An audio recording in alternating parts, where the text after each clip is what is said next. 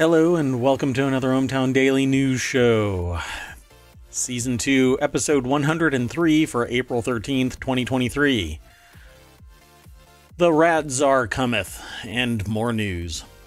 Here's a quick rundown of tonight's articles. We're going to talk about some games that we are excited about. It's not really us, but we might be excited about them too. Apple commits to 100% recycled cobalt in batteries by 2025. Yay. New York hires the first ever Rat Czar. That has to be a character in John Wick. Jeans made out of what? Well, we'll talk about it. One of VR's smartest room scale games is finally in development for the Quest. There's a lot of talk about VR dying. We'll talk about it some more. Government urges certain software makers to take cybersecurity off of customer hands, and I think that's a dumb idea.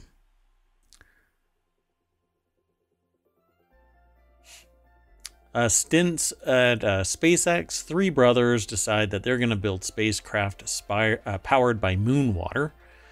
China could start building a moon base with lunar soil bricks in 5 years amid NASA fears of a moon territory dispute. PBS suspends their Twitter posting as well, kind of sister or brotherhood or personhood, or I don't know what you want to say, in alliance with NPR. I'm thinking that I'm going to start posting comments on Twitter about NPR and PBS. Anchor, Bamboo, and Prusa and Creality work on a 3D printer that suddenly has a speed mode. And Costco hilariously messes up a birthday cake design. I've seen it. It's kind of funny. You ready to get into today's show? I am.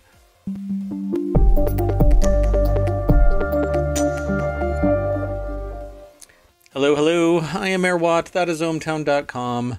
And up there is the AI. Oh, and the follower goal is almost at 100%. So that would be awesome if you go tell a friend and they can come over and they can follow us here on Twitch.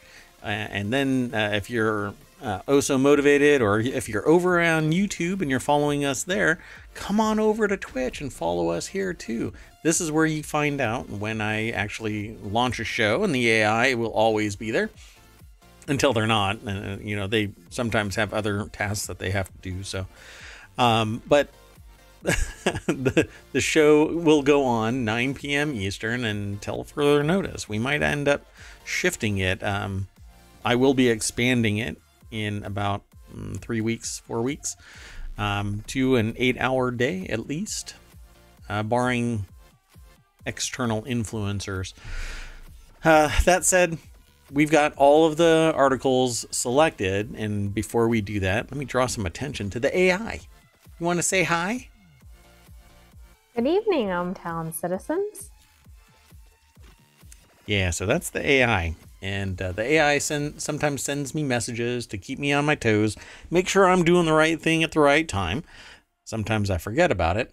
But I do have to warn people right now that the bandwidth is saying that it's low, but my stream out to Twitch is just fine. So if there are dropped frames, I'm not seeing them, but the ingest server might be acting a little hinky. But it's not on me, and the DNS server hasn't gone out yet, but knock on wood, it doesn't go out. We'll see. We'll see.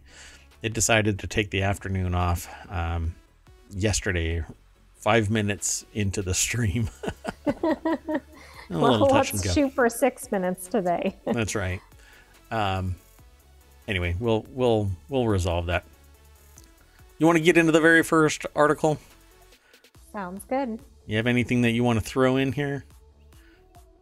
No. I like my visualizer. Yeah, it's green and yellow today. It's that's very supposed good to be for spring. Really green, but I don't know what's going on. Why that's not really green? Doesn't look green to me. I almost said it doesn't sound green, but anyway. It doesn't sound green to me either. It doesn't sound green at all. Let's go. First article is over on the Warcrafters channel. The PC game releases we're most excited about in April. This is from PC Gamer, which is Pretty much my go-to for gaming news, although I have a bunch of others. A lot gets aggregated into ohmTown, but it's few and far between. PC Gamer is pretty steady state. The year in PC gaming will heat up a bit near the end of April, which it'll include new Star Wars game, which... Did we keep that article? I don't know if we kept that article. I think we eliminated that one. We had too many articles today. We tend to have a lot of articles on Thursday. But so there's a deal out there where you can get like all of the Star Wars movies, right? Or not movies, but games. That's right. Hundreds of them. For $21, you can get 14 classic Star Wars games. Yeah, like hundreds of dollars worth of games, all for cheap. So, I don't know, maybe we can throw that into something somewhere. Maybe in the show notes. I'll throw it into the show notes. Okay, well, anyway, the next RPG from Genshin Impact developer, Shadows of Doubt, an early access sci-fi detective game that the authors have been drooling over since its first trailer. Playing immersive sims might be the only thing PC Gamer editors like doing, more than posting pictures of Geralt in the tub. No, I'm not posting that. Anyway, I'm just telling you what Tyler Wilde wrote in their article. That's a little snippet from this article. So Tyler Wilde over at PCGamer.com wrote this article. Dead Island 2 is finally here. Cal Kestis is back in it, in Jedi Survivor, and one of PC Gamer's most anticipated games for 2023 enters early access.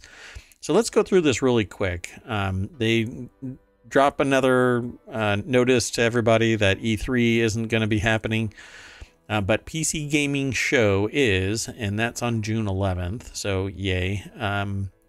There's something else going on, I think. There's something else going on in June. I don't know. Maybe I'll come up with something. I don't remember what all it is. Anyway, let's see what else is in this list. They have this, it says here, below is a selection of the month's most notable PC game releases from their perspective, followed by a bigger list of games releasing in April. For an even more comprehensive list, they have a link to 2023's new games.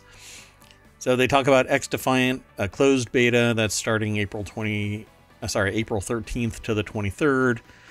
War Tales actually just entered open access or early access, so you can sign up for that. You can buy it right now. It's all the rage here on Twitch. God of Rock, Dead Island 2. This is actually pretty anticipated, but we'll see what happens. It says it's a zombie sandbox that's finally coming out over a decade after the first game release, but the stuff that people have been seeing and reading about it, it seems like it's going to be pretty good.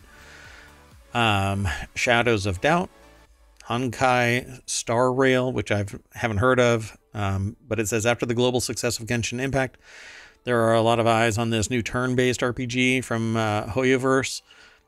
It's set in a holy space train, so if you were wondering whether or not it'll be anime as hell, the answer is yes. So this actually is kind of weird. So you'll have to go and check this out. There's no real way to explain this thing because it's. Hey. Sorry, go ahead. Sorry, I was gonna say Summer Game Fest is in June in LA. Maybe that's online. What it is. Yeah.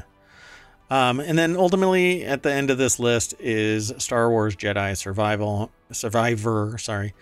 And that's April 28th. Apparently it's releasing. I thought it was already out in early access. But let me pull that up real quick. We'll do it live. Yeah, I mean, I'm looking at it right now. What? I don't quite get it. So you can pre-purchase it. That's why. Okay. Well, I was hoping that it would be VR extended, but it's not. I want to be the character. In fact, I really don't like being some other named character. Like, I don't want to play Cal Kestis. I want to be my own character, but go through that story. I know that kind of, it deviates from a a Star Wars game because you're supposed to be playing the character, but I don't know. I like being what I create, not necessarily a story on rails character. Do this, do that. I like open world stuff. I know. I might be a little weird there. And then at the very end of this article, they have this massive list of all kinds of stuff that's dropping. So go over and check it out. I just got Fabledom, which looks like it's a fun kind of world builder kind of thing. Sim base building kind of story driven. I don't know. Yeah, I'll play it here. Maybe this weekend I'll be able to play it. Maybe tomorrow afternoon I'll be able to play it. We'll see. Okay. Let's move on to the next article. But before I do that, I always throw these URLs into the streams chat so that you can click on them, follow them over to the articles themselves, and they'll be in the VOD for 60 days and then they disappear because the whole VOD disappears. But by that time, usually at the end of each night, I upload the video over to YouTube, and it has the show notes and all of these links embedded in its description. And then from there, I also upload it to the podcast, and you can catch the ohmTown Daily News Show usually the next day, and that covers the previous 24 hours of news, the 10 articles, and we always do the discussion here at 9 p.m. Eastern every day so far. I've only missed, I think it was 5 days last year because of Christmas. Okay. Well, this next article is Apple commits to 100% recycled cobalt in batteries by 2025, which is great. There must be enough cobalt floating around that they can recycle it, which is awesome. But it says Apple says all batteries it designs will use entirely recycled cobalt, plus all magnets in its devices will use only recycled rare earth elements, and all circuit boards will have 100% recycled tin soldering and gold plating. Apple's new commitment to accelerating its use of recycled materials follows its announcement that it is doubling its investment in the Carbon Removal Restore Fund. This new announcement also ties into the firm's overall aim of being entirely carbon neutral by 2030. Quote, our ambition to one day use 100% recycled and renewable materials in our products works hand in hand with Apple 2030, our goal to achieve carbon neutral products by 2030. Yay, Apple. William Gallagher over at appleinsider.com put the... Did that sound like yay beer? I said hooray, but it might have come out like yay beer. I didn't even hear that. That's weird. I'm gonna have to work on your audio interface. That's interesting. Yeah, I'm not sure if that's fully functional right there. Yeah, we'll test. I'm not sure this is fully functional. There you go. Now I actually heard that. On my end. That I actually heard. Okay. Well, anyway, William Gallagher over at appleinsider.com put this article together. I love pictures like this of taking apart electronics where you can see the guts. Sorry, I was going to crack a joke, but probably inappropriate. At any rate, Apple is trying to go green as much as a industrial business can. You know, I mean, you're sitting there milling aluminum and having plastic formed and all of the chip fab stuff in various countries, and the environmental impact of running a mega business is substantial, right? You're gonna have some environmental impact negatively, and if you can mitigate it as much as possible, like I always see this person, like reusing, recycling, upscaling, whatever you can, then awesome. That's for people. Now, when a business does it, that's a whole different matter, because I don't know. I'd have to look at the stats. But by far it has to be industrial enterprise that causes the most environmental damage, because Oh, absolutely. everyday Scale. Joes, yeah, we're not the ones that are pulling trains from one side of the country to the other and dumping toxic waste into the waterways and ground when they decide to become allergic to the tracks. We're Right. just Now, the consumer. none of that means we shouldn't do our part as individuals, but I agree. Our focus really needs to be on industry. Right. So Apple says that in 2021, 13% of all cobalt found in Apple products came from recycling. In 2022, that rose to 25%. By 2030, they hope to have it all 100% recycled cobalt. Similarly, Apple use of 100% recycled rare earth elements rose from 45 to 73 in 2022. And they're going to be going 2030. It says recycled earth magnets in the iPhone's 11 Taptic engine, and now uses it across all devices, most notably the magnets that they include. So, Those are some real increases. And think about how many Apple products there are. I mean, 13 to 25%, 45 to 73% all in a year. That's fantastic. yep. And then within the next 5 years, hoping to be, 7 years, hoping to be 100% across the board, everything recycled. In 2022, 38% of tin used in flexible printed circuit boards came from recycled sources. Apple says it's expanding this to all flexible and to rigid boards that it designs. So it's mitigating all of the need for additional manufacturing of the pure elements, only to have to recycle them somewhere. Might as well use the recycled parts.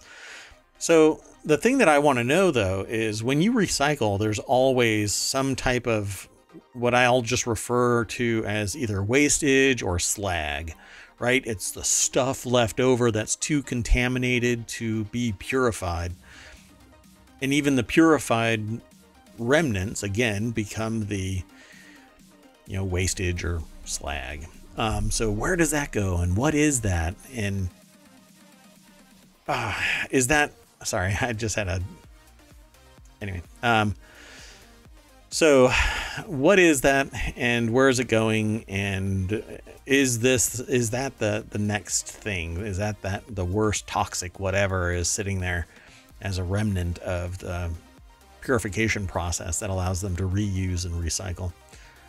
I don't know.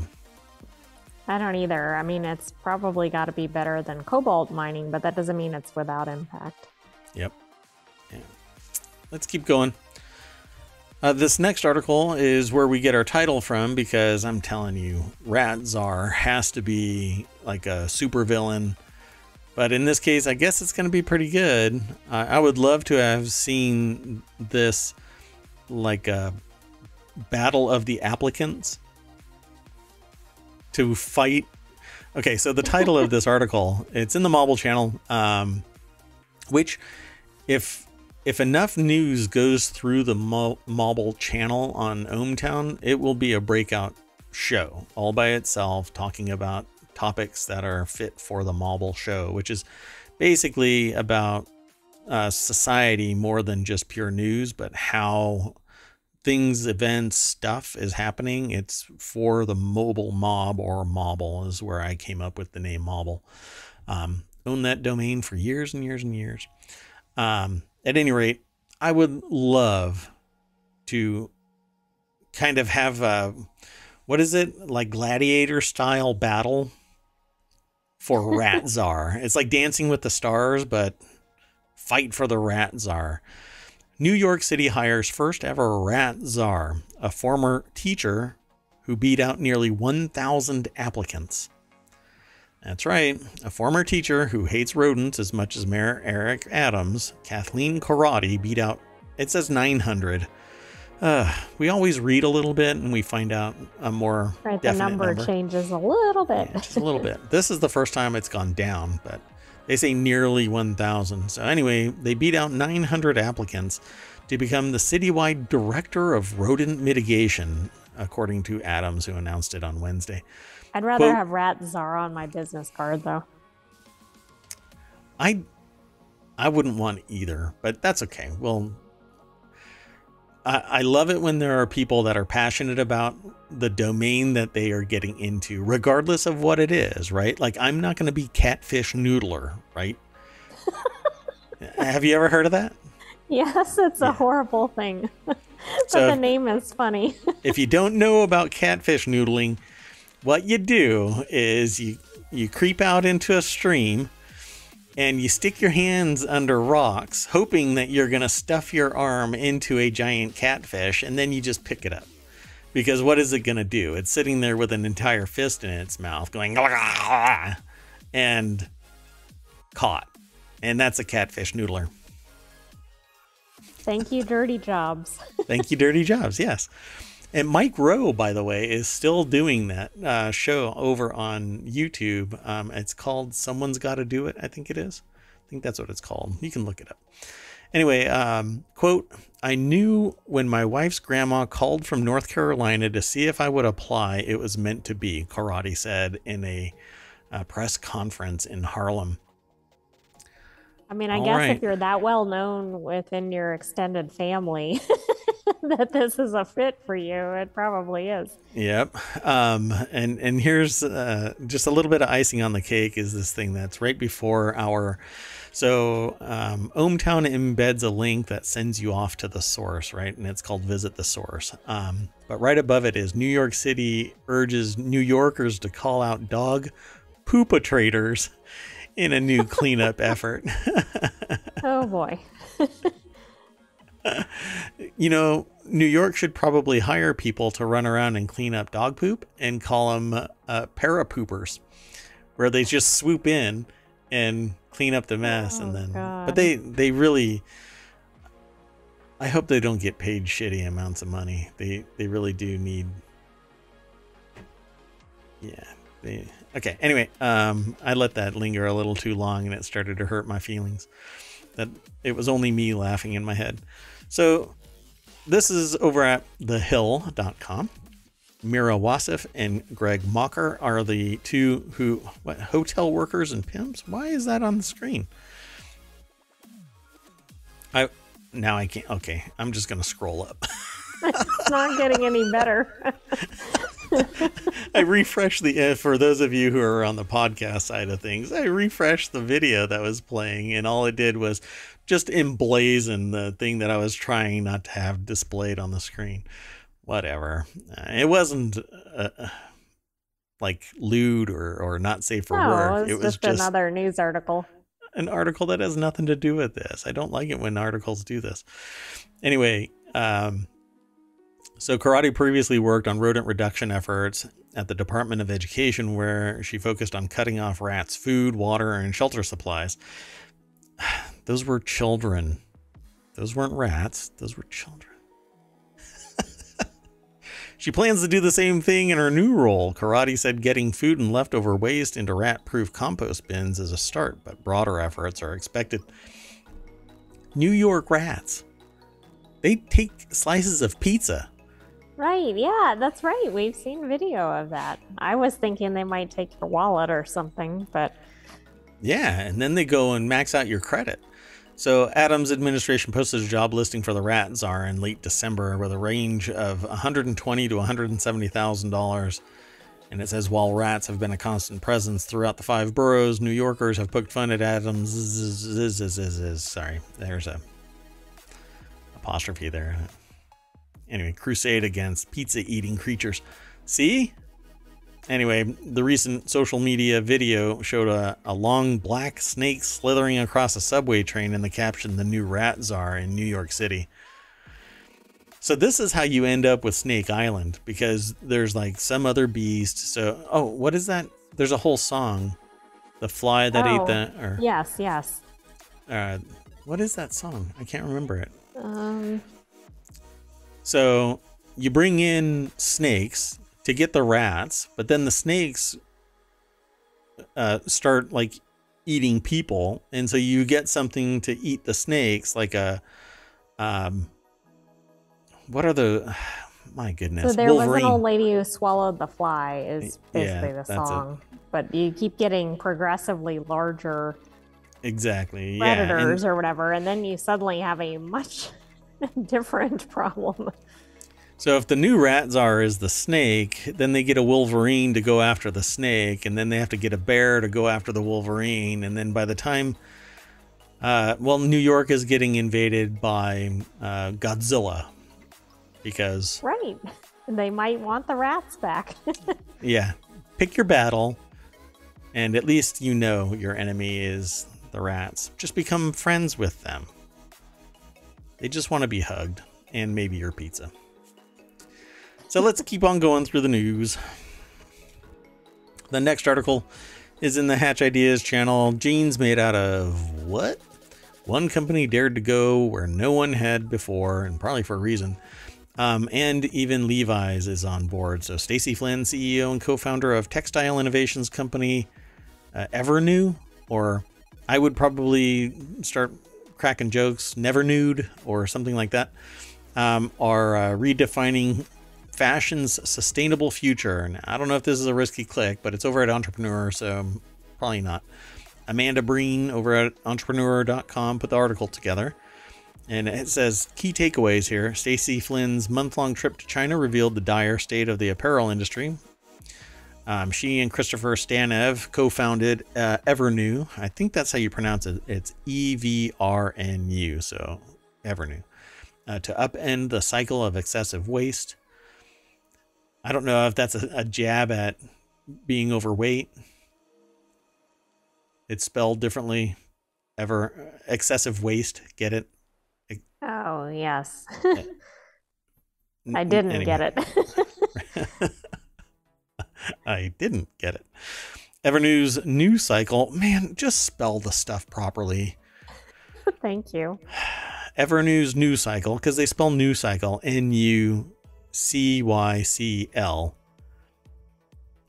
And capital N and capital C. The first C is whatever. And they don't like vowels because they're eliminating. It's excessive. Okay. It's excessive waste. Technology achieves what few industry players thought possible. So let's scroll down here. Their core competency is apparently not pronouncing competent. I can't. What is going on? Competency is invention. All right.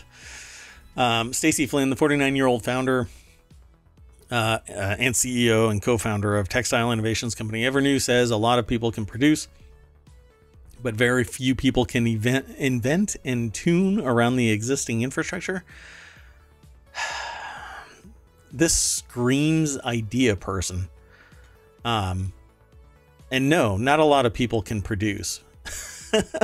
Yeah, this is something that I've learned over a long time in business, and that is you can have all the ideas are a dime a dozen. Good ones are a little more expensive. Great ones and good ones require boots on the ground where you actually do produce, and what you produce are sales of the product or service. You can idea all day or ideate all day long, and unless you actually have a customer buying, all it is an idea and a whole lot of burning time. Anyway, so I don't quite agree with this. I used to, when I was in my 20s, and as I've gotten older, it's burned out of me because the reality is you have to hustle. So Flynn's company, which was she co-founded with President Christopher Stanev in 2014. Interesting. I thought the implication was that it was a brand new company, but apparently maybe it's a brand new process or product. Yeah, it's innovating to an extreme, shattering the notion that the apparel industry, which is responsible for 10% of carbon emissions worldwide, must be synonymous with excessive production and waste. So Evernew takes the idea of a closed-loop system wherein clothes remain in circulation as long as possible to the next level, envisioning a sustainable future where the same garment might be repurposed ad infinitum. In other words, your favorite t-shirt might just become your favorite jeans and vice versa. I've seen another I've seen another company do this, where they take the jeans and they shred them and then they re-stitch them into a new That's right. material. I think we may have even featured it in one of our episodes. I do remember seeing that, but I can't think of the other company name. What is that other company? Because Or that maybe sounds... we saw it on YouTube. Yeah, but I think we talked about it here. We talked about it in the ohmTown Daily News Show. But that's okay. We'll continue on with this. So they saw that they were cutting corners in the environment and how people were living as a result of the corners being cut, which I don't know.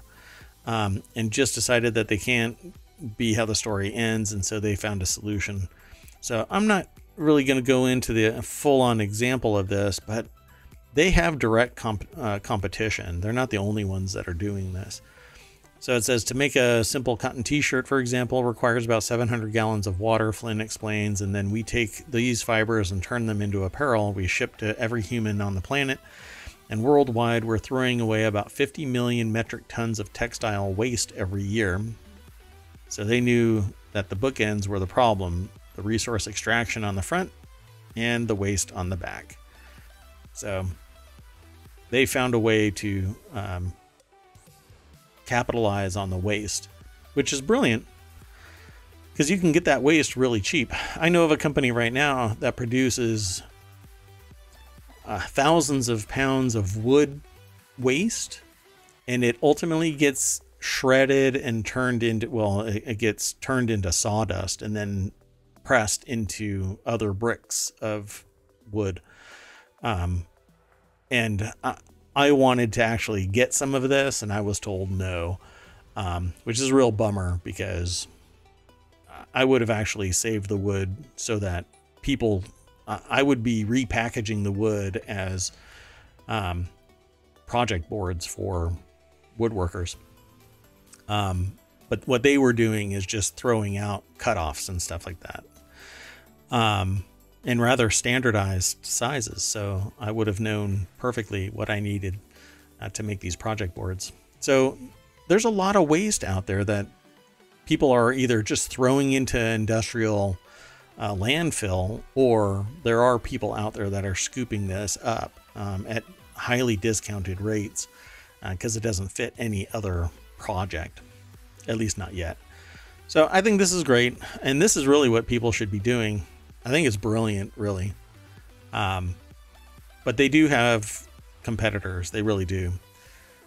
They take a solvent and they mix it. They turn the material into a liquid, and then they reshape it into fibers. And bingo bango, you've got your essentially another product.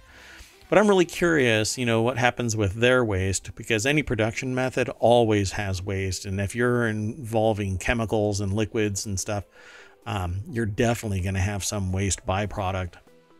Right, like wastewater or something. And then where are you putting that?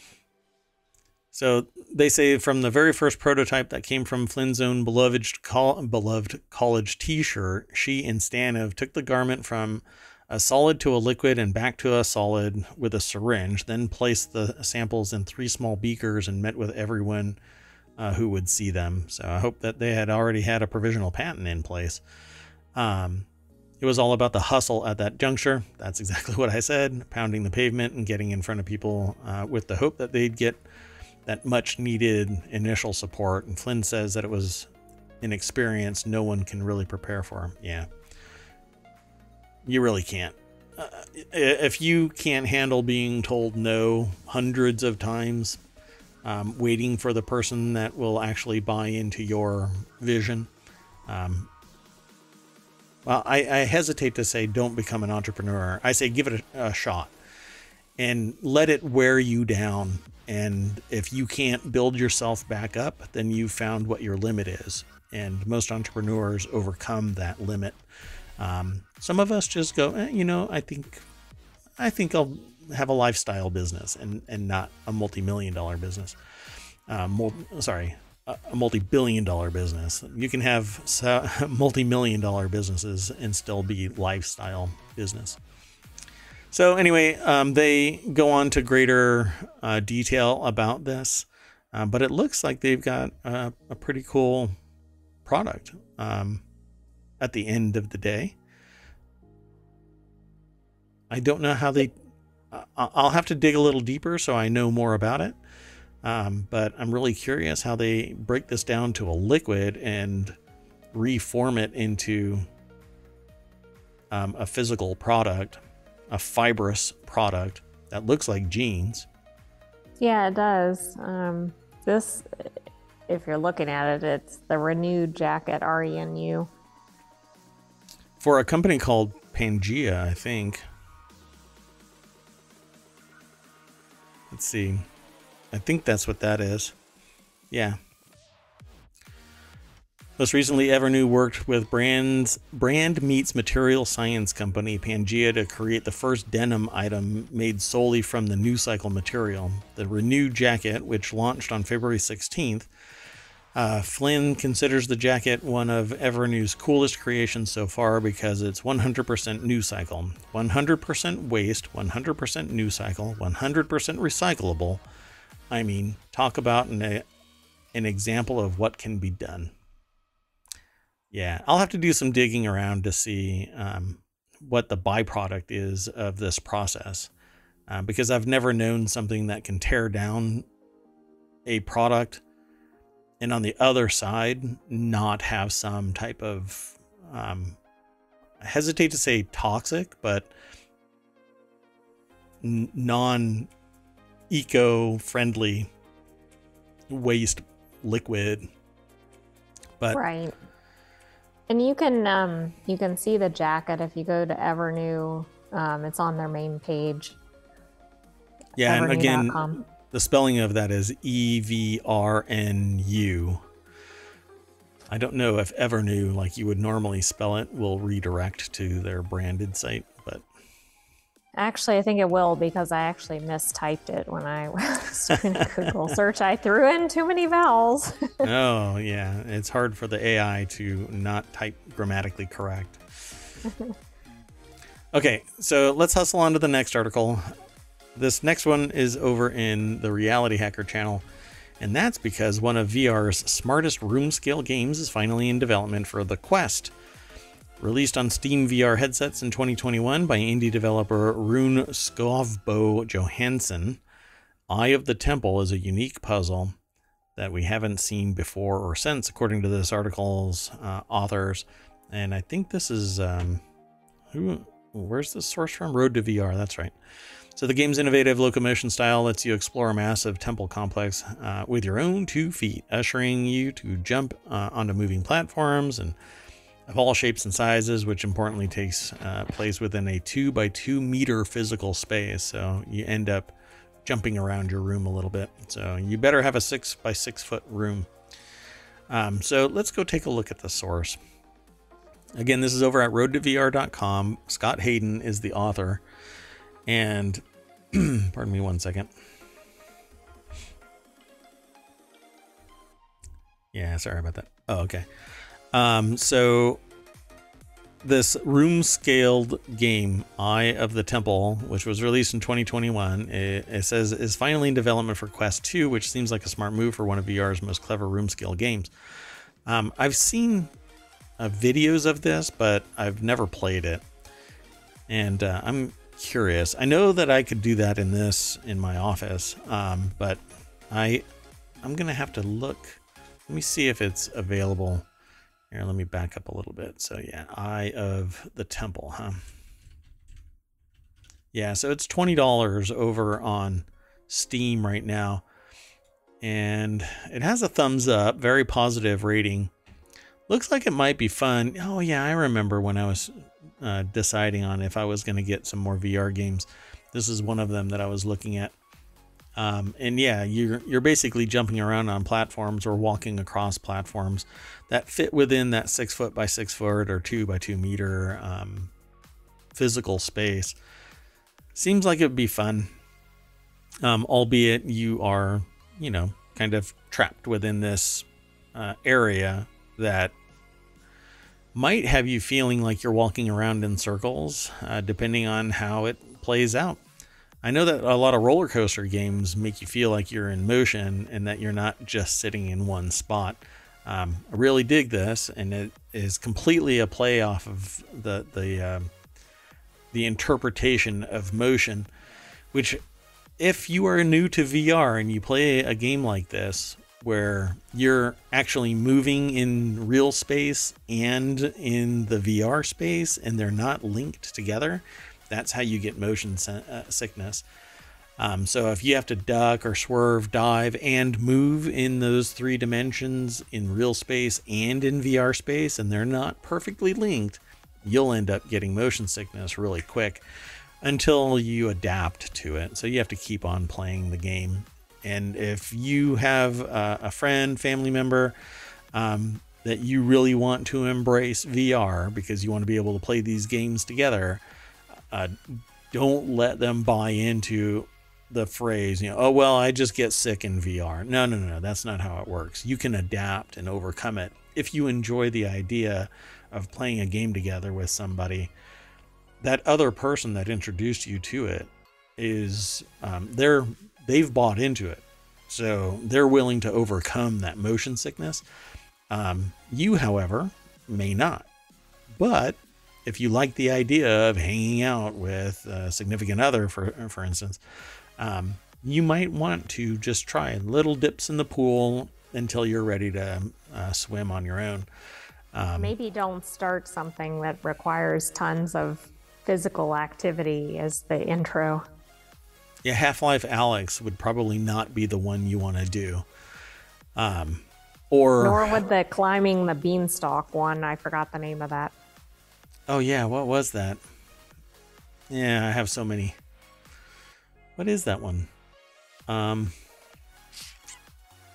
got a bunch. Now I can't remember. Why'd you send me down this path? It's actually called Beanstalk. Is it called Beanstalk? It is. Oh, Beanstalker. Oh, Beanstalker. That's right. Yeah, Sorry. Beanstalker. So yeah, this seems like it would be a fun, but you're basically Indiana Jones. So if you're into Indiana Jones, you basically are going to love this game because you solve puzzles and you hop around a lot, and you can yell out the idol for the whip indie. Okay, never mind. Well, yeah, the AI just shot me a, huh? Do you think starting VR on a roller coaster simulation is a good idea? Depends on the craziness of the roller coaster. If it's like if it isn't one that's like jerking you around and doing loops and stuff like that, high speed and blind turns and stuff like that, then you're fine. If it's avoiding all of that serious stuff, you're good. But if it does that stuff right out of the gate, you're probably going to be thrown up in a trash can right after you take the headset off, or during. But it depends on how gung-ho you are. So if you get sick going up an escalator when you close your eyes, then you probably want to avoid that. That's probably not a good fit for you. So remember, Road to VR, one of VR's smartest room scale games, is finally in development for the Quest. We need less expensive VR headsets with AAA quality games so that the market gets bigger. But when the VR headsets cost as much as the device that's powering it, and you need either high-speed Wi-Fi or you need beacons in the room if it's going to be room scale, or all kinds of other stuff.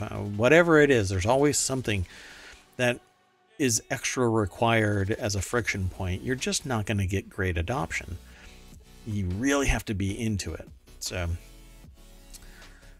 it'll just keep on evolving. So Big Screen Beyond is already getting really close to knocking it out of the park, and I don't know what's going on with the AI, but maybe they'll be able to explain what's going on later. Okay, let's move on to the next article. I'll just move on. Okay, so this one's already in the show notes. So government urges certain software makers to take cybersecurity burden off customers. I don't agree with this at all. But it says FBI and CISA urge revamp, quote, revamp of certain software to take burden of cybersecurity off customers. So I'm just going to go straight on over there. This is by Luke Barr over at abcnews.go.com. And there's some video here. I suspect that this isn't directly attached to this article, but anyway, it says restrictions on TikTok likely inevitable, according to Chris Krebs, who's a cybersecurity expert and highly referenced by people throughout the industry. Everybody goes, Chris Krebs. They have a podcast and a bunch of stuff. Anyway, so CISA is the Cybersecurity and Infrastructure Security Agency. It's basically stood up during this advance in the ideology within the federal government that cybersecurity is a real thing. It's a must. It spawned from breaches of OPM and other partner companies where intellectual property was absconded, and suddenly products are produced in foreign countries that match the research that was stolen. What? That's just really coincidental, isn't it? Coincidence, quinkydink. Well, the issue is that if you have to rely on the people to be aware of cybersecurity concerns, they're the weakest link, so pull it out. That's kind of, I'm sure, what the ideology is here. So the alert is aimed at tech providers and customers, according to CISA Executive Director Eric Goldstein. Goldstein said he hopes tech providers will use the product, to actually change their internal cultures and invest in the changes they are hoping to outline. He is also hoping the customers will use guidance as well, so that they know what to ask when dealing with software companies, but he acknowledged the document is just the beginning. So this is a document that is going to use technology manufacturers to fix vulnerabilities found within or after the customers have deployed the products, requiring the customers to apply patches at their own expense. And they want to remedy that. While I somewhat agree, nobody should allow updates to their system without their direct interaction. They should know when something is taking place. Anything short of that means that you are at the whim of somebody running a patch that goes into action on a production device and could scuttle your entire project because it has some knock-on effect that brings down your enterprise. That's why you have a development environment and you have a production environment. So you test the patch, make sure that it's okay, and then you update your live instance of whatever it is. You don't just go, okay, go ahead. You don't update it without notice to the people actually using the software. But yeah, wouldn't that do this if it pushed it toward the company? Well, I mean, that's if they do it by design like that. But it says agencies are urging software manufacturers to revamp their design and develop programs to permit only secure by design and default products to be shipped to customers. And the agencies are calling it secure by design and secure by default. Now, this really is no different. I'd have to go and root around to see exactly what this is talking about, because I haven't heard of this other than in kind of theoretical or general terms. Yeah. Because you're never going to have secure by default without it having very high friction. Like, there are devices that I've purchased where the only way to get to them is to have physical access to them. You plug in you with another computer, and then you remote in a secure environment, and then you unlock it so that you can actually utilize its full potential. But it's completely closed off, and only you have access to it initially. It's by design secure. Well, and of course, customers don't always like that because they might want to actually be able to access their own software immediately.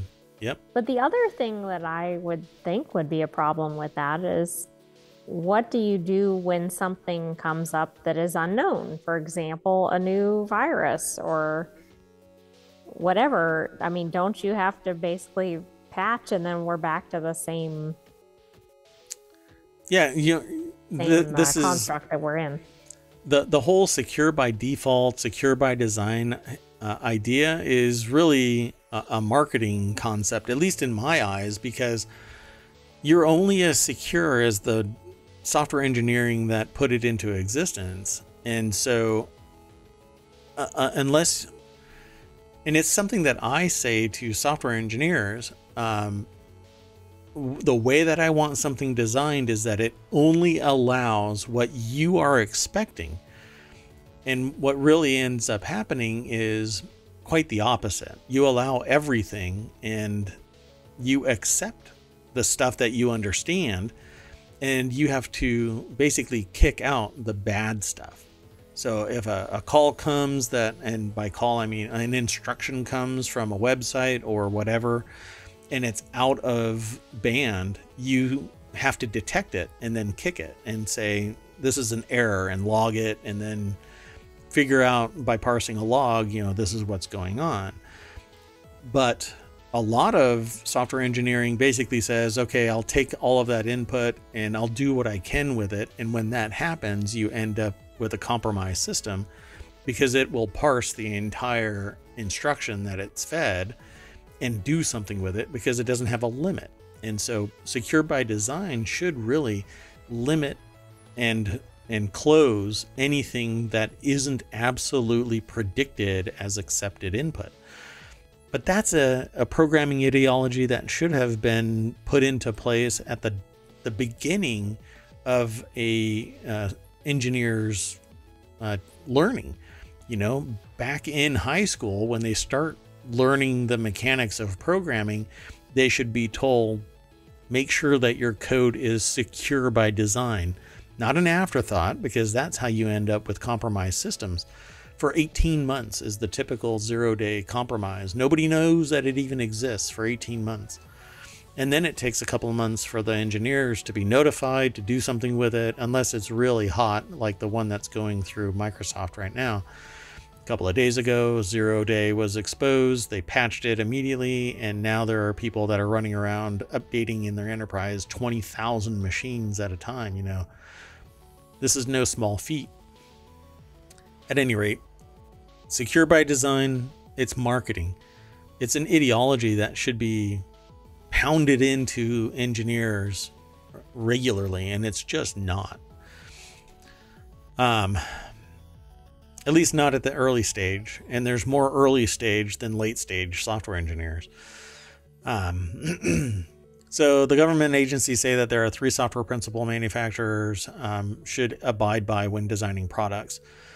Let's see what they say here. Now more than ever, it's crucial for technology companies or manufacturers to make secure by design and secure by default the focal of product design and development.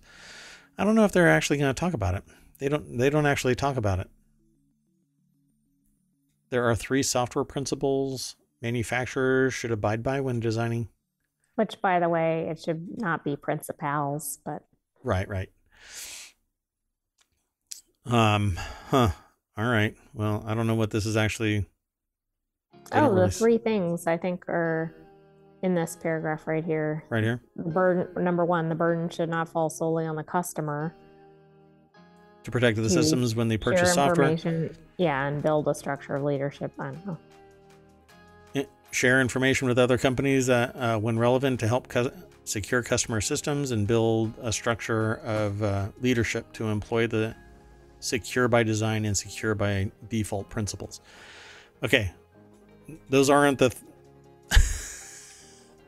right? Anyway. They don't seem to be, and plus it's defining it with the item, but anyway. Right. Interesting. Okay, so in spirit, this is already done. Software engineers really should be developing secure systems, but they don't. But those who are learning new systems, learning to do software engineering today, this should have been pounded into them for the last decade. If the countless 0 days and hacks has said anything, why is it suddenly now coming up? It's great that it's coming up, but the cat's out of the bag. It's very expensive to protect systems because you have to account for everything. So it's going to be very difficult to make this a process that is tenable fiscally. But anyway, I admire the effort because I am a promoter of the ideology at the end user side called Click with Care, which is my own invention, my own marketing term, where the idea is similar to this. But I think that the burden should fall on the customer to protect themselves. And in doing so, Click with Care is that process. Know what you're clicking on, know what you're using, know what you're doing. Agreed, because I think when you kind of shift it away from the customer, what does that send the message, right? It's like, I don't have to worry about anything. Right. I just use the software, and that is where problems are going to occur. Absolutely. We need to make a tech-savvy culture that understands its place in the trifecta of business, technology, and society. And again, I say this often enough that people probably might be either buying into it or getting sick of it, that you cannot get away from those three in any way, shape, or form, right? And when it comes to this, you cannot just slap secure by design on something and suddenly it's secure. And I'm going to say something that's going to be a really odd parallel to this, but you don't have safe sex. You have safer sex, because accidents can happen. And it's usually because of mistakes or manufacturing defect or something, nature. This is the exact same thing. You can have a safer system by design, but it is not going to be perfectly safe. The only time technology is perfectly safe is if it's unplugged and sitting in the closet. Never mind. I'll leave it alone. There. I have to admit, I would not have thought of that analogy. But there you have it. Yeah. Humans are fallible. We make mistakes. We're dumb. We're lazy. We go to sleep. We get hungry. And instead of finishing the coding assignment, we slow down and take a shortcut. And we're just notoriously lazy. I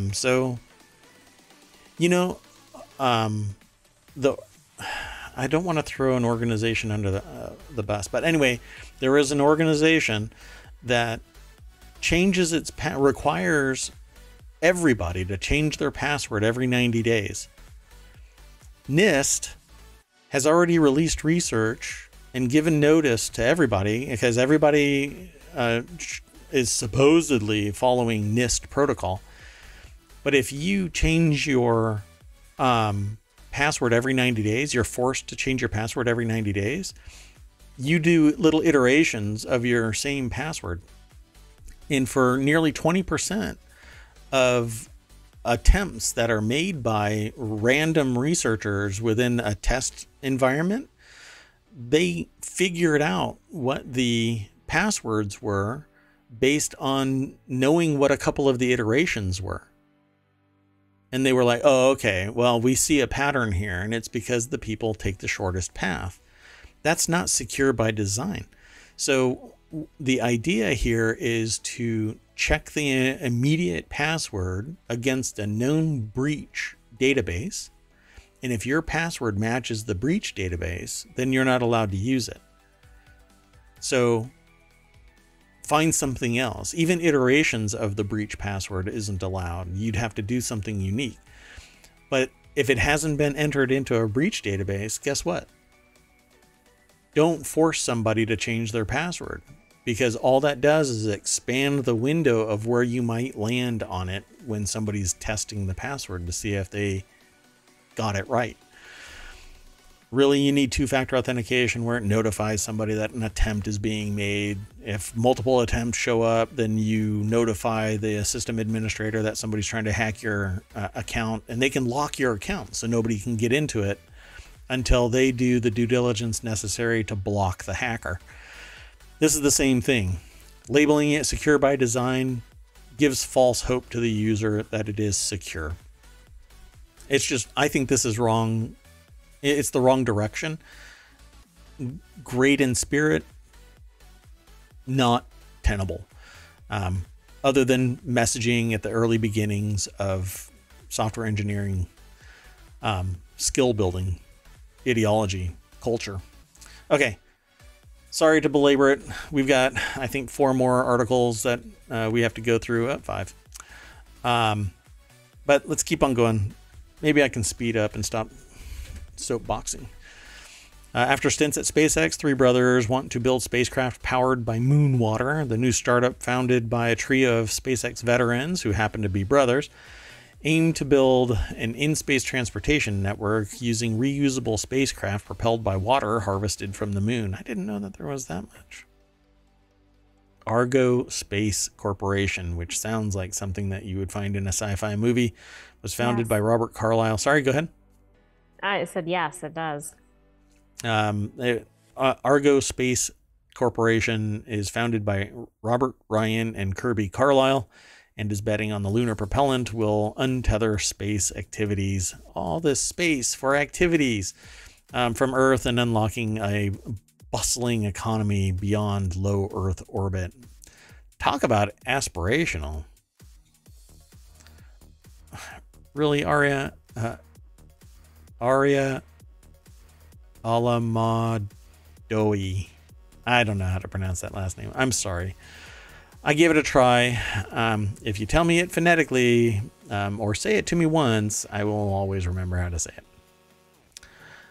That said, this is over at TechCrunch.com, and it says their plan takes aim at several key limitations of the space economy. First, all existing orbital transport vehicles focus on low Earth orbit.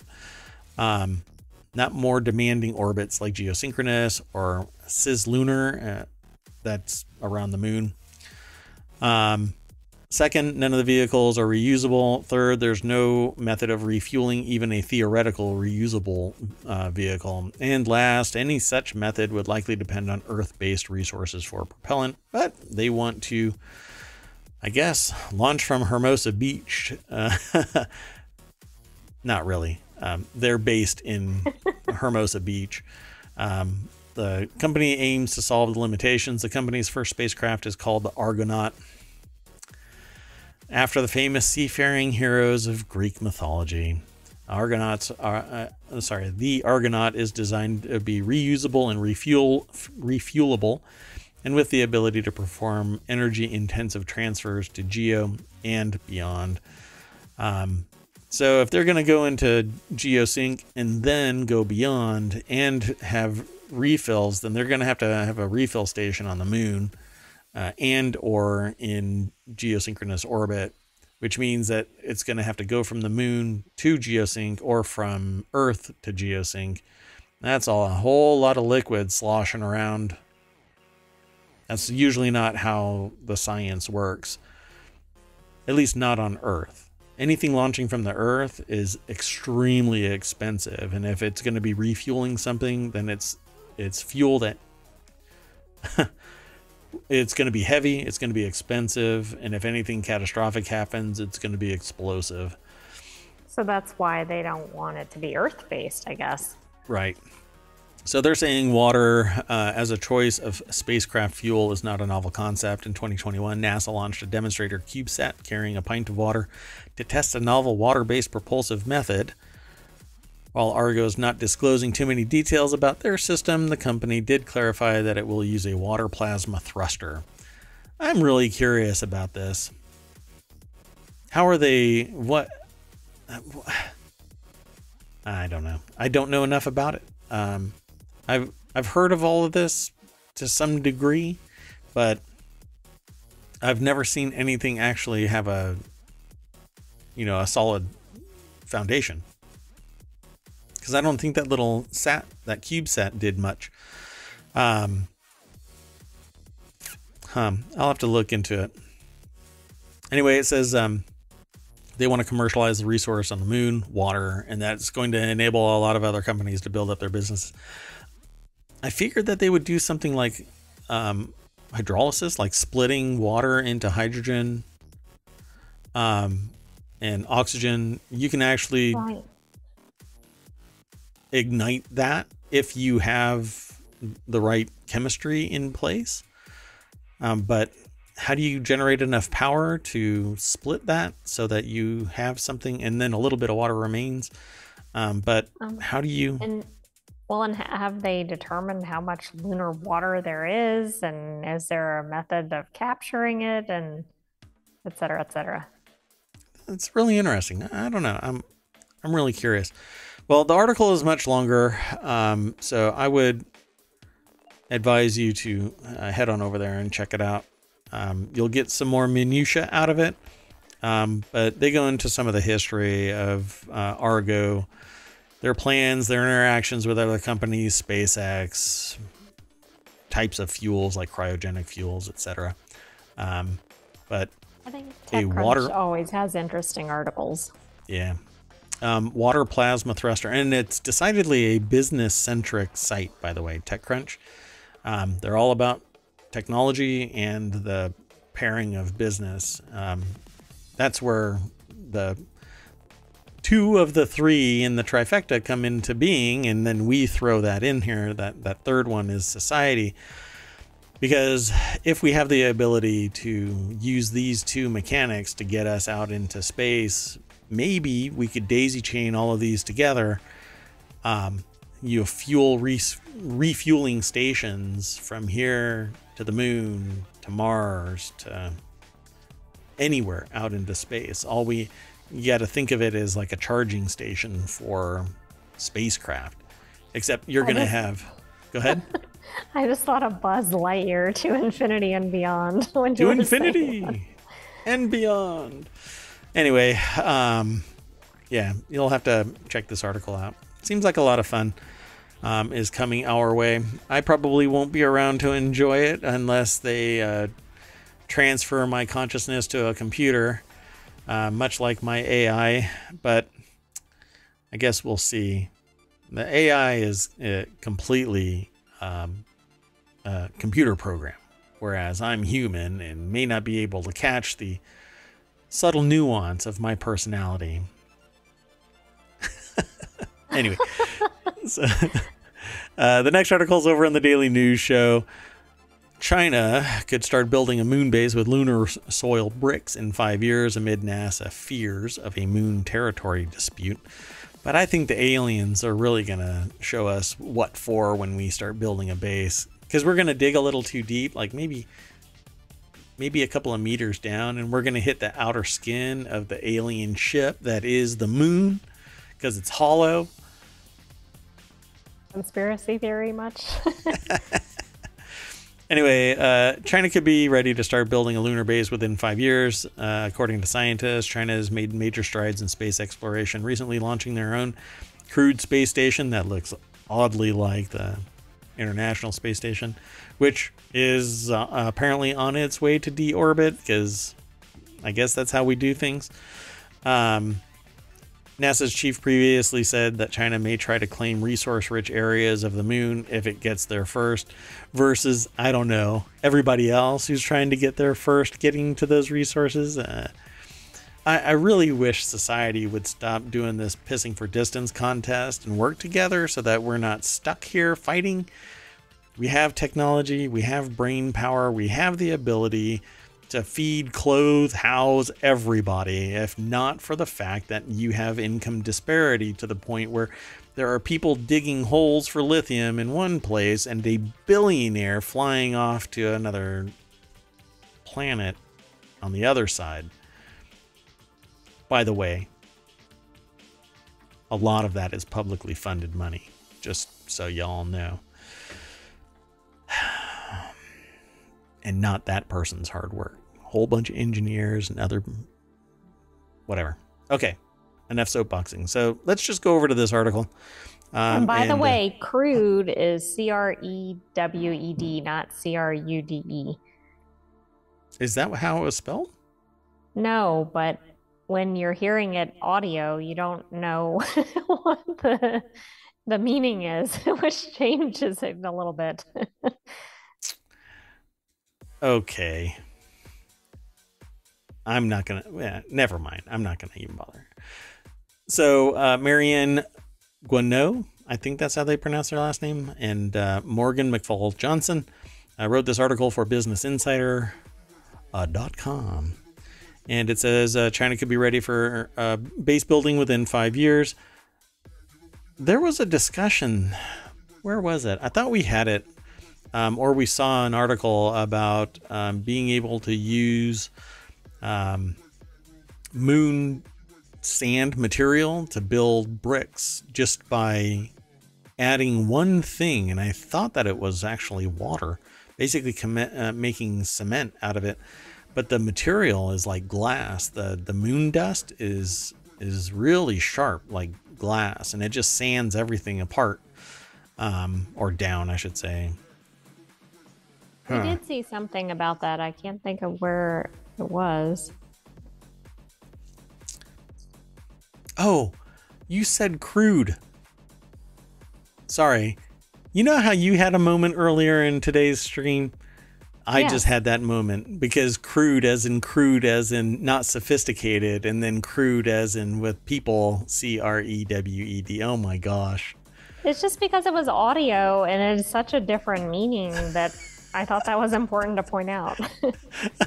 Because it's a crude space station. I actually thought of the other, and then I saw it on the screen. And I'm like, well, that's not the meaning you might take away from it if you're listening to it. Yeah, I can't imagine anybody defining a space station as crude as in unsophisticated, you know?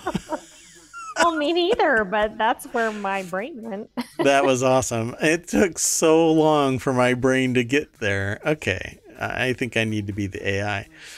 So NASA's chief previously claimed that China might try to claim the resource-rich areas of the moon. Yeah, because they want all that cheese before everybody else gets it. Anyway, at the first conference on the topic, more than 100 scientists from domestic universities gathered to discuss plans for the country's crewed, as in CREWED, moon base at, I think it's Hshuang University of Science and Technology in Wuhan, right next to the Virology Institute where that bad bat was swimming around, according to reporting by South China Morning Post, or SCAMP, an English language newspaper based in Hong Kong. So they're hustling, and while, you know, there's all this political infighting here in the United States because, you know, wingnuts and the rest of us can't get along with everybody, fighting over what books are allowed in school, and giving themselves a food allowance while taking it away from children, because screw those kids. I need to up my daily allowance off of the taxpayer dime. Bastards. Anyway, so yeah, China isn't messing around. They're going to land on the moon. They're going to build a base. And if the United States doesn't do it, then, well, we've basically lost the race. And they'll be able to do whatever they want. They'll have carte blanche access to the moon, unfettered by any other country, because nobody else is landing on the moon. So anyway, we can't even get along on Earth, so I'm a little concerned about that. See, but scientists seem to get along when they have aims, you know, to do research, fundamental research.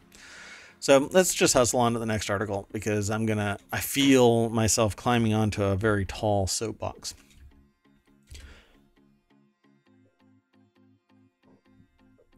Okay, so PBS suspends Twitter posting, joining NPR and boycotting Musk-owned platform over a government-funded media label, which isn't even true. Less than 1% of NPR was funded by government grants, as opposed to a greater amount given to SpaceX and other projects that are either subsidies or grant-funded efforts by taxpayers. Make no bones about it, the the news has reported over history that Tesla and SpaceX wouldn't have existed if not for government grants. Government contracts, okay? And government contracts might as well be grants. They're one and the same. It isn't free money. They have to perform duties and whatever else. But the simple fact is that if it wasn't for the deep pockets of the federal government giving a shit ton of money to one corporation to meet some ends that is asked of it by the federal government, those two companies would not exist. And Tesla got bought by Musk from the two. Well, he bought into it and then ousted the two real creators of Tesla. So, and then he tried to do it. He had to do, he couldn't beneficially take over Twitter, because all he wants to do is take over from the middle management position and then take it over through usurping authority and power with money. And so he just bought Twitter, and they walked away basically with a ton of money. And he got Twitter. Same thing happened with many other things. I mean, it's very disheartening that the people who really make this shit happen aren't getting credit, except as, you know, hushed undertone conversations amongst other engineers. At any rate, I'll stop grousing. The idea here is that PBS and NPR are bowing out of Twitter because they're being labeled, at least NPR is being labeled as government-funded media, which it is not. I'm more inclined to promote that everybody out there should just start posting the schedule of NPR and PBS and say, hey, everybody, you should go over there and see how fast the free speech advocate, the absolutist, starts banning accounts for promoting NPR and PBS. Why? Because he's not. He's a little tyrant who wants to hobble people who don't necessarily, well, who don't agree with his particular bent of absolutist, which isn't, that's not what he is. He's a little tyrant with a shit ton of money so that he can make everybody bow to his whim. Just like X, this thing that's coming into fruition because he just took Twitter and made it part of X, because X is a billionaire's fever dream, a wet dream of a billionaire who wants to be like China and WeChat, controlling all of the information and everyone. I'm waiting for social credit to form here in the United States based off of something like Twitter. Hell will freeze over before I get back on Twitter in any other sense than to promote everything that he doesn't like. Anyway, Todd Spangler over at Variety.com put the article together. And so PBS said it's suspended posting to Twitter after Elon Musk's social network pinned a government-funded media bullshit descriptor to its primary account. The public TV broadcaster joins NPR in ceasing Twitter activity following the Twitter changes. And I agree. It says here PBS currently has 2.2 million followers, says that the U.S. federal funding provides about 15% of the revenue for the public television system. According to the org, over the course of a year, 86% of all U.S. television households, representing more than 230 people, watch PBS programming on NPR. Said that it was suspending all activity, citing that network's claim. Oh, and here it is. According to NPR, less than 1% of its annual operating budget comes from the form of federal grants on average. I don't know. Let's see if there's... Is there anything else to really say? Meanwhile, the UK's BBC had objected to the government-funded media description on its Twitter account. Twitter has now updated the label to read publicly funded media, which is what NPR is. Yeah, and I wonder if it's because it's too US-centric. I mean, that might have been part of the issue, too, with the BBC, but... Well, yeah, that's odd. Here's the deal. If you say that you're government funded and you attack a UK business, you run afoul of its libel laws. And that right there, just saying that it's government funded, and it is not government funded, and demonstrably so, you'll lose, and they will hammer the hell out of Twitter. It's already in the hole, billions of dollars. Can you imagine telling the BBC, telling the UK's BBC that it is government funded when it's publicly funded? It's a very different context. It is. Because even this... That assumes somebody understands the distinction, which I don't think they do understand the distinction, or we wouldn't have seen this just thrown across a bunch of media organizations. PBS and NPR are publicly funded because if it's given grants from the federal government, all of it is funded through taxes that are given to the government. So it is publicly funded. So it's extremism. It's the billionaire class extremism. Okay, I'm going to hustle on to the next article. So this next article, and it's the penultimate one, right? So Anchor, Bamboo, Pressa, Creality, 3D printers suddenly have a need for speed. And I've always had a problem with 3D printers because they take forever and you have to babysit them quite a bit because you could work 8 hours into a 12-hour print and suddenly it goes all wonky and you end up with spaghetti sitting on a platter. Wonderful.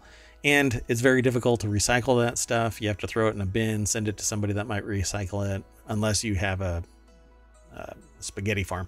You can actually take your old prints, blend it all up, send it through through a process and make your own spools of filament. Yeah. And unfortunately, they're in such demand and low.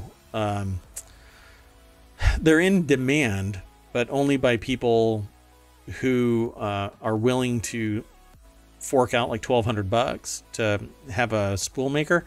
But the thing about it is, like, I'm willing to buy that equipment, but because it's not in so much demand that it equates to somebody's manufacturing time, you can't get them.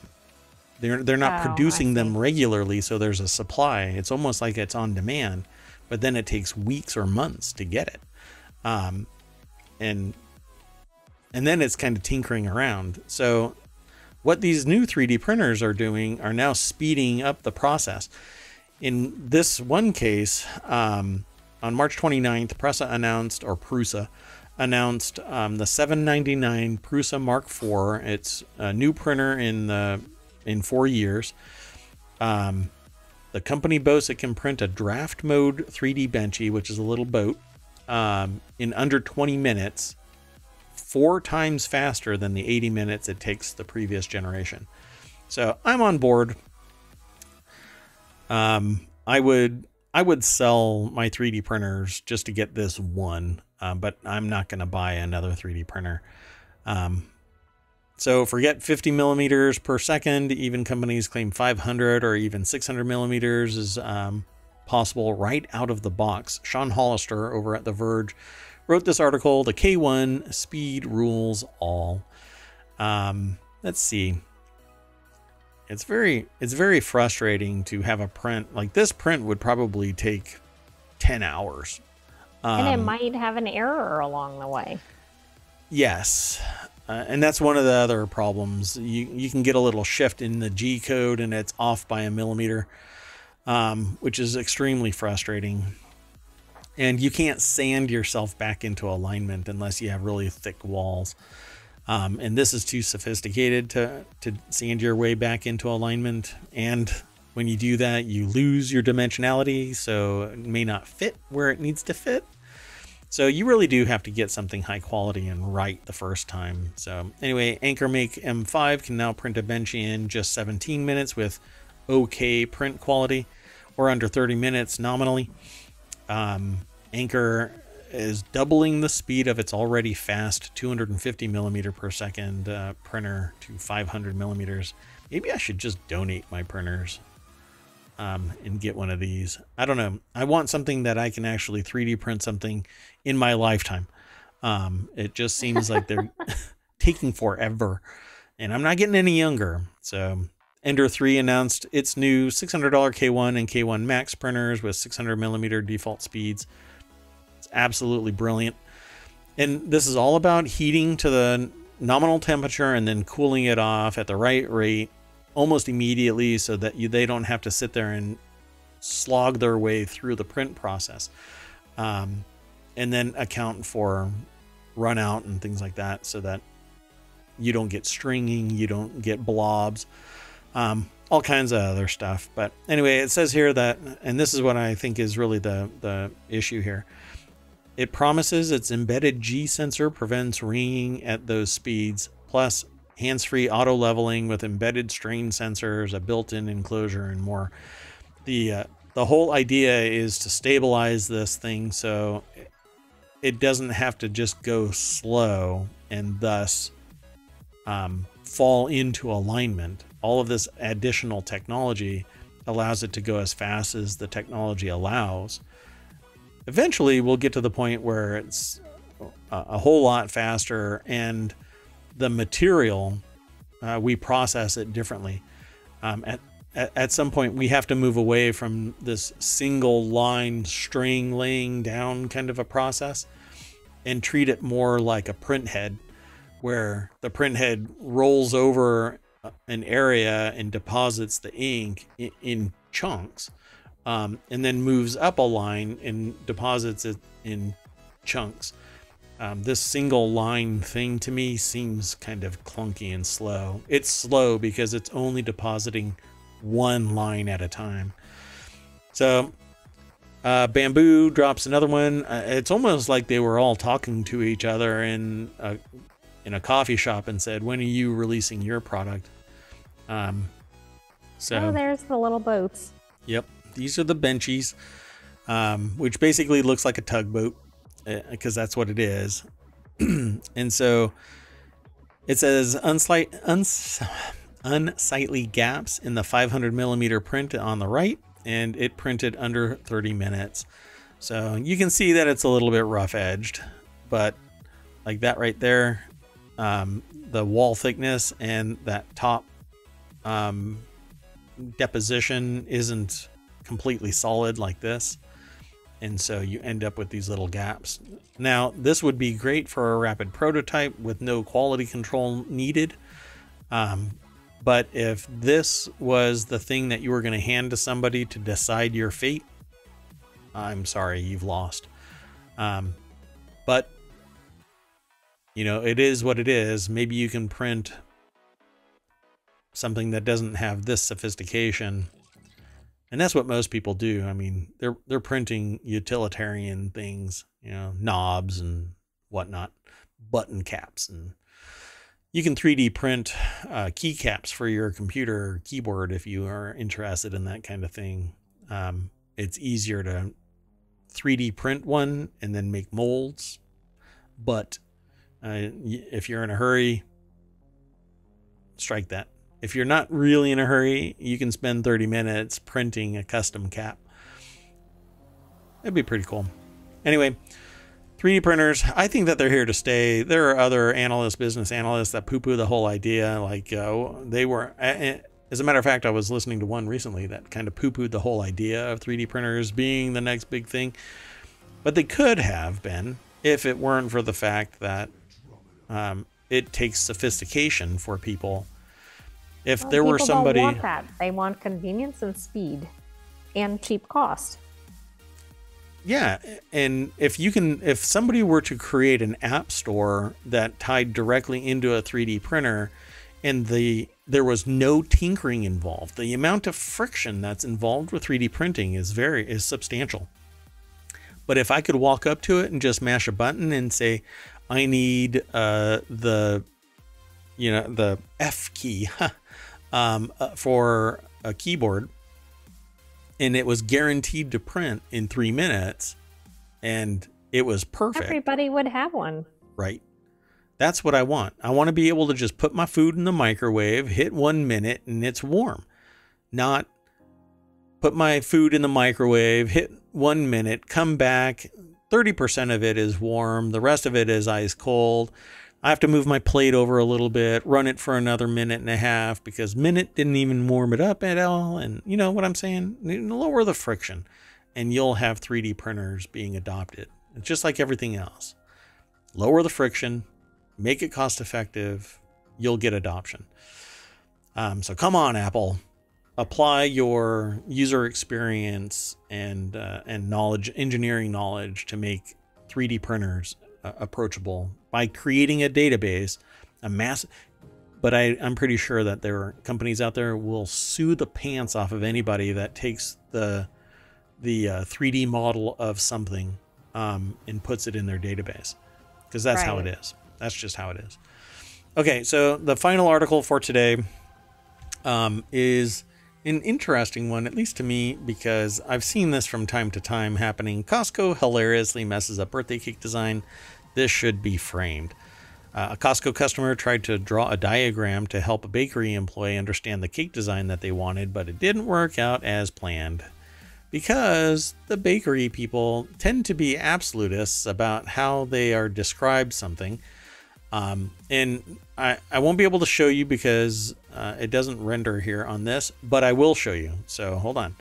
Emily Rella is the author of this, and it's over at entrepreneur.com. And so what ended up happening was a user over at Reddit named Stephen Walker posted a hilarious photo set that shows what happened when you tried to order a plain cake with red piping on the border of the popular membership chain Costco's birthday cake for his daughter. Okay, it says the post has already been upvoted 110,000 times, blah, blah, blah. So what happened was he filled out a special order cake form. Okay, checked all of the stuff, wrote, like, crossed out the description stuff, and on the back of it said no writing, no designs, only request red frosting on perimeter for the top and bottom. Okay. And this is what they did. I mean, they did what it shows, just not what he asked. Absolutist, right? So for those of you in the podcast, what's going on here is they did red piping on the top and bottom, just like they were asked. Even have black piping down the sides. That's the best detail. Right? Yeah. And then the angles are similar too. Yeah, it's kind of has a weird perspective, right? Yeah, it's not. So they like followed a the perfect design, rectangle. but they didn't do it around the perimeter of the cake itself. They literally drew a box on top of the cake and then decorated the cake itself with the same, like the regular, like little swooshes. I don't know what you call those. The little frosting wave. Like little scallops or something. Scallop design thing. Yeah. So that is what's going around the perimeter of this. Got to be a 9x12 cake, maybe. And then set in the center of this cake is this tiny. Cake. It's half a sheet cake. Is that what it is? Yes. Oh yeah, that's what it says up there. Cake size, yeah. That serves 48 people. Doesn't look like it, but we don't have any perspective because there's only one thing in the middle of it. That's weird. Okay, well, whatever. I mean, this looks like it wouldn't feed 48 people. What is this? A cake for ants? That's insane. It might be. Anyway, so yeah, it's this tiny little red piping with black side piping drawing of a box in the center of an all white cake. It's great. I hope they said, okay, we'll take it. Because it's funny. You know what I really love about this is that choose one flavor. Okay? And one flavor is chocolate cake, and it says chocolate icing filled with chocolate mousse. The other side is white cake. Not vanilla. Right. Not plain. Just white. White cake. It says white icing filled with vanilla cheesecake mousse. Well, that sounds really good. I'll take 48 people's worth of that. Exactly. But who cares if it has a box on the top? exactly. Well, if they don't want it, they can send it to ohmTown. That's right. But yeah, this should probably be put inside resin and kept perfect forever. You know how they do that nowadays? Like there's a hot dog on Reddit that keeps getting brought back periodically to give an update that it hasn't gone moldy. It's perfect. Like a year later inside this resin, it's still perfect. I haven't seen it for a while, but at any rate, ta-da! That is it for the ohmTown Daily News Show for April 13th, 2023. Take you back to the welcome sign, which isn't there anymore. I removed it. You're all still welcome, but the welcome is implied. So when you come back to that front page and you refresh the page, you get a bunch of new news. And we just watched Star Trek Picard's 9th episode. I think there's only going to be 10. And it says Star Trek Picard Stargates McFadden on the visceral experience of seeing again. I'm not sure what that is. It's and because Dr. they've Crusher's. omitted something that's a spoiler. Yeah. Oh, I think I know what that is. I know exactly I know exactly what it is. And Dr. Crusher's controversial decision. Dun, dun, dun. So, if you haven't seen it, folks, go and check out Star Trek Picard. To say that it's, I think, a great way to close out the series. Yeah, I would say that it's a great way to close out the series because you have questions, and they're definitely answering it. Although, I wonder, I don't know the full extent, but I did predict before watching the show. I said, I think I know what's going to happen. And I knew it. So come on, Star Trek. I want so much more. Come on. I want more world building. It's exciting. You know, I feel half my age again because it's all of this stuff is fantastical world building. I love it. And it's something new every episode, something new every day. It's really cool stuff out there.